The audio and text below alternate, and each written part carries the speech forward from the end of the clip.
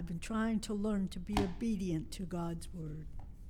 And it told me if I get up, if I go to teach or to pray, I should cover my head. So, trying to learn. I'm so glad to be here today. There were times when I didn't think I was going to be able to. But I kept saying, God is able, and He was, and I'm here. So, one morning last fall, I was doing my morning devotional, and I was using this Turning Point magazine from Dr. Jeremiah, and this little article really caught my attention. And it says, beyond your wildest dreams, He is able to keep what I have committed to Him until that day. 2 Timothy 1:12. Your God is able. He is able to keep you, bless you, use you, and care for all you entrust to Him. The Hebrew children in Daniel 3 said, our God, whom we serve, is able to deliver us. John the Baptist said, God is able to raise up children to Abraham from these stones. Luke 3:8. Paul said, God is able to establish you. Romans 16:25. And God is able to make all grace abound toward you. 2 Corinthians 9:8. And He is able to do exceedingly abundantly above all that we ask or think. Ephesians 3:20. I love that verse. According to Hebrews 2:18, He's able to aid those who are tempted. And Jude said, He is able to keep you from stumbling. Jude 1:24. The impact we make on the world doesn't depend on our ability, but on His. Our legacy isn't established by our capability, but His capacity. He enables us to live beyond our wildest dreams, because when we serve Him faithfully, only eternity can record the results. Don't be discouraged if you aren't reaching certain goals, or if your results don't match your expectations. Give all your work to Him. Give Him your dreams and all your doings, and He is able to keep that which we have committed unto Him until that day. 3 little words. This is the turning point thing at the end. 3 little words I would have you write in letters of light upon every difficulty you meet. God is able. A.C. Dixon. That really moved me, and I said, I've got to share that with everybody. So I mentioned it to the girls who were planning this event, and they said, that's great, you could speak on that. And I said, I couldn't do that. And then it hit me, God is able. So we have, I've been on quite a journey this past month through vertigo and just one thing after another. And I kept, there were times when I thought, I should call them up and say, I can't do this. And, but every time, God is able. So when I pray, you know how they say pray, it says pray without ceasing. Like sometimes, I was making the bed, for example, and I said to the Lord, I know You're able to help me with this, but am I the one You want up there? Do You really want me to get up there and speak to those women? And when you've memorized scripture for as many years as I have, it's all up here. So I, all of a sudden into my head comes, go ye into all the world and preach the gospel. So I said, well, I guess You do want me to do it. But there's so many women there. There's women who have degrees and speaking and everything, and there are women who've been to Bible school. I haven't any of that. I'm just me. But He says, my grace is sufficient. So here I am. And I think first we better talk to the Lord in prayer, and then I'll share with you what I've gleaned from the Word. Father in heaven, I thank you for this time, and I pray, Father, that you will help me to share what you would have me to share. I pray that you will calm my heart and help me to lean on you and know that you are able. I thank you in Jesus' name. Amen. I'm going to be quoting from the New International Version. I read Psalm 121. I lift up mine eyes unto the hills. Where does my help come from? My help comes from the Lord who made heaven and earth, the maker of heaven and earth. Genesis 1:1 says, in the beginning God created the heavens and the earth. Now it seems to me, if God was able to create the heavens and the earth, he'd be able to handle anything I bring to him in prayer. Another example of God's ability is his promise to Abraham that he would have a son. Now, they waited for a long, long time. But God had promised, and I'm going to read from Genesis 18:10-14. Then God said, I will surely return to you about this time next year, and Sarah, your wife, will have a son. Now, Sarah was listening at the entrance to the tent, which was behind him. Sarah and Abraham were already well advanced in years, and Sarah was past the age of childbearing. So Sarah laughed to herself as she thought, after I'm worn out and my master is old, will I now have this pleasure? Then the Lord said to Abraham, why did Sarah laugh and say, will I really have a child now that I'm old? Is anything too hard for the Lord? I will return to you at the appointed time next year, and Sarah will have a son. Genesis 21:1-7. Now the Lord was gracious to Sarah, as he had said, and the Lord did for Sarah what he had promised. Sarah became pregnant and bore a son to Abraham in his old age, at the very time God had promised him. Abraham gave the name Isaac to the son Sarah bore him, and when his son Isaac was 8 days old, Abraham circumcised him as God commanded. Abraham was 100 years old when his son Isaac was born. Now, if God is able to give Abraham and Sarah a child at such extreme old age, he is able to handle anything we bring him. He himself said, is anything too hard for the Lord? And again, there's the passage in Daniel chapter 3. It's another example of how God was able. Probably most of you are familiar with the story of when King Nebuchadnezzar made the image of gold, 90 feet high and 9 feet wide, and set it up in the plain of Dura in the province of Babylon. And he summoned everyone to come and fall down and worship the statue. And of course, the three Hebrew children, well, they were young men, Shadrach, Meshach, and Abednego, refused to bow down to the statue. And of course, Nebuchadnezzar was furious.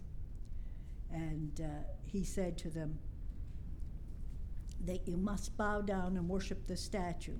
But if you do not worship it, you will be thrown immediately into a blazing furnace. Then what God will be able to rescue you from my hand? Shadrach, Meshach, and Abednego replied to the king, O Nebuchadnezzar, we do not need to defend ourselves before you in this matter. If we are thrown into the blazing furnace, the God we serve is able to save us from it, and he will rescue us from your hand, O king. But even if he does not, we want you to know, O king, that we will not serve your gods or worship the image of gold you have set up. Then Nebuchadnezzar was furious with Shadrach, Meshach, and Abednego, and his attitude toward them changed. He ordered the furnace heated 7 times hotter than usual and commanded some of the strongest soldiers in his army to tie up Shadrach, Meshach, and Abednego and throw them into the blazing furnace. The king's command was so urgent and the furnace so hot that the flames of fire killed the soldiers who took up Shadrach, Meshach, and Abednego. And these 3 men, firmly tied, fell into the blazing furnace. Then King Nebuchadnezzar leaped to his feet in amazement and asked his advisors, "Weren't there 3 men we tied up and threw into the furnace?" They replied, "Certainly, O king." He said, "Look, I see 4 men walking around in the fire, unbound and unharmed, and the 4th looks like a son of the gods." Nebuchadnezzar then approached the opening of the blazing furnace and shouted, "Shadrach, Meshach, and Abednego, servants of the Most High God, come out, come here." So Shadrach, Meshach, and Abednego came out of the fire, and all the satraps, prefects, governors, and royal advisors crowded around them. They saw that the fire had not harmed their bodies, nor was a hair of their heads singed. Their robes were not scorched, and there was no smell of fire on them. Then Nebuchadnezzar said, "Praise to the God of Shadrach, Meshach, and Abednego, who has sent his angels and rescued his servants. They trusted in him and defied the king's command and were willing to give up their lives rather than serve or worship any god except their own God. Therefore I decree that the people of any nation or language who say anything against the God of Shadrach, Meshach, and Abednego be cut into pieces and their houses turned into piles of rubble. For no other God can save in this way." So you can see that not only did he rescue them from this situation, but he was there with them. As he has said, "I will never leave you nor forsake you." Throughout the Old Testament, there's many examples showing that God was able. In the book of Exodus, we read how he parted the Red Sea so the children of Israel could walk through on dry land. Again, in the book of Daniel, we read how he protected Daniel by closing the mouths of the lions. Many times he fought their battles when they were greatly outnumbered. But all these things, it was for Israel that God worked these miracles. As a Gentile, I would have been considered an enemy of God. But I remember an old hymn by John W. Peterson called "It Took a Miracle." The chorus goes, "It took a miracle to put the stars in place. It took a miracle to hang the world in space. But when he saved my soul, cleansed and made me whole, it took a miracle of love and grace." In the New Testament, we have many more examples of God's ability. We read about Mary, Luke 1:26-37. In the 6th month, God sent the angel Gabriel to Nazareth, a town in Galilee, to a virgin pledged to be married to a man named Joseph, a descendant of David. The virgin's name was Mary. The angel went to her and said, "Greetings, you who are highly favored. The Lord is with you." Mary was greatly troubled at his words and wondered what kind of greeting this might be. But the angel said to her, "Do not be afraid, Mary, for you have found favor with God. You will be with child and give birth to a son, and you will give him the name Jesus. He will be great and will be called the Son of the Most High. The Lord God will give him the throne of his father David, and he will reign over the house of Jacob forever. His kingdom will never end. Will this be, Mary asked the angel, since I am a virgin? The angel answered, the Holy Spirit will come upon you, and the power of the Most High will overshadow you. So the Holy One to be born will be called the Son of God. Even Elizabeth, your relative, is going to have a child in her old age, and she was said to be barren. She who was said to be barren is in her 6th month, for nothing is impossible with God. And Matthew 1:21, Joseph, son of David, do not be afraid to take Mary home as your wife, because what is conceived in her is from the Holy Spirit. She will give birth to a son, and you are to give him the name Jesus, because he will save his people from their sins. Again, we are shown that God is able. John 3:16, for God so loved the world that he gave his one and only Son, that whosoever believes in him shall not perish, but have eternal life. Romans 3:23, for all have sinned and come short of the glory of God. Romans 5:6-8, you see, at just the right time, when we were still powerless, Christ died for the ungodly. Very rarely will one die for a righteous man, though for a good man, someone might possibly dare to die. But God demonstrates his own love for us in this: while we were still sinners, Christ died for us. See, God was able to make a way. This wonderful truth amazes me, that Christ died for me. God was able to provide a way for even me, who was a sinner. Now, I knew that I was a sinner because God told me I was. But how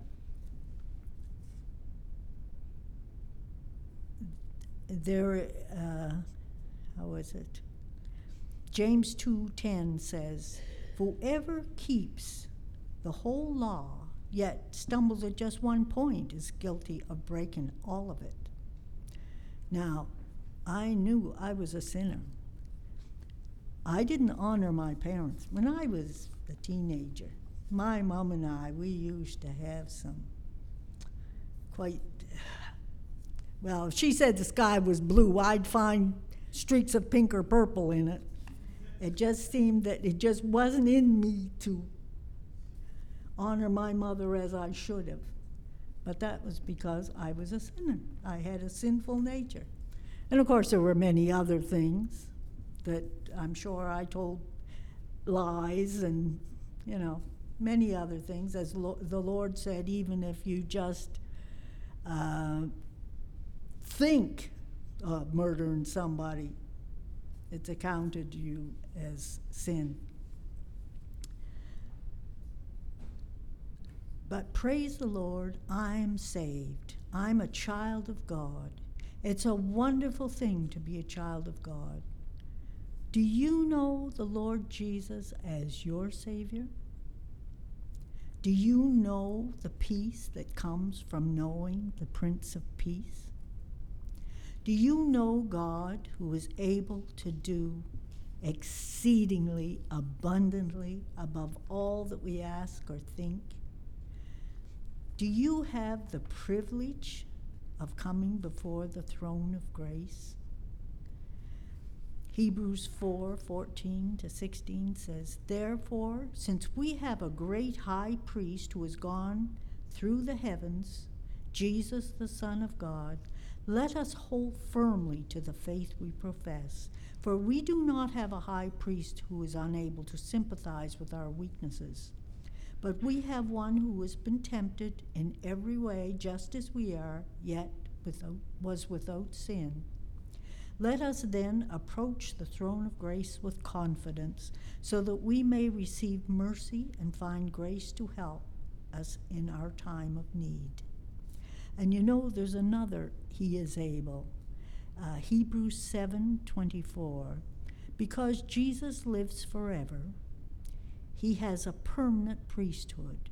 Therefore, He is able to save completely those who come to God through Him, because He always lives to intercede for them. I like the King James version that says, He is able to save to the uttermost those who come to Him.